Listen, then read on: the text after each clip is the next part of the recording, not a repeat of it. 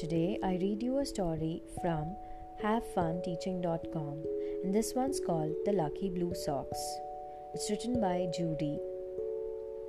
Josh and his friends were talking one day about things that bring them luck. "I have a rabbit's foot," said Larry. "I have a lucky penny," said Roger. "Every time I want to do really well in baseball or swimming, I always carry my lucky penny." "What about you, Josh?" asked Roger. "What is lucky for you?"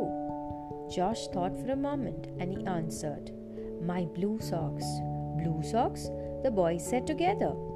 "How can blue socks bring you luck?" Josh said that every time he wears his blue socks to school before a test, he gets a good grade.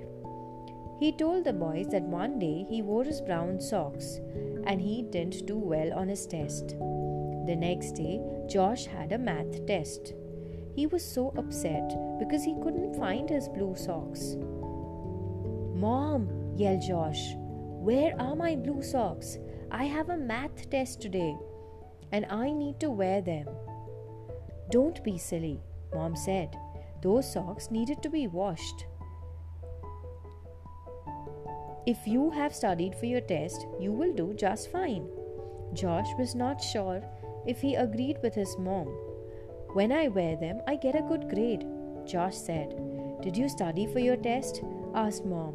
"Yes." "Then you have nothing to worry about. Just do your best."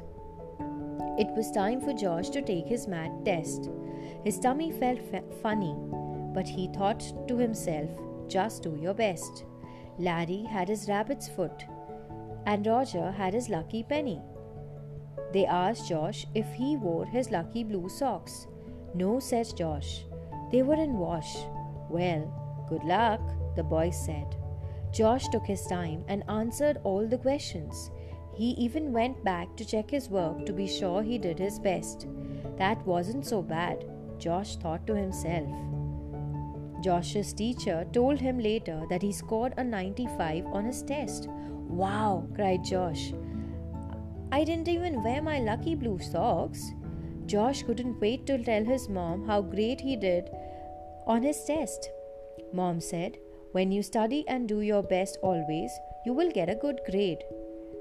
The socks do not make you do well. Only you can make yourself do well. You need to have confidence in yourself." Roger and Larry did well on their tests, but they did not score as high as Josh. They told Josh that next time they will study harder and longer and not rely on their lucky charms to pass a test. The end. Have a good night.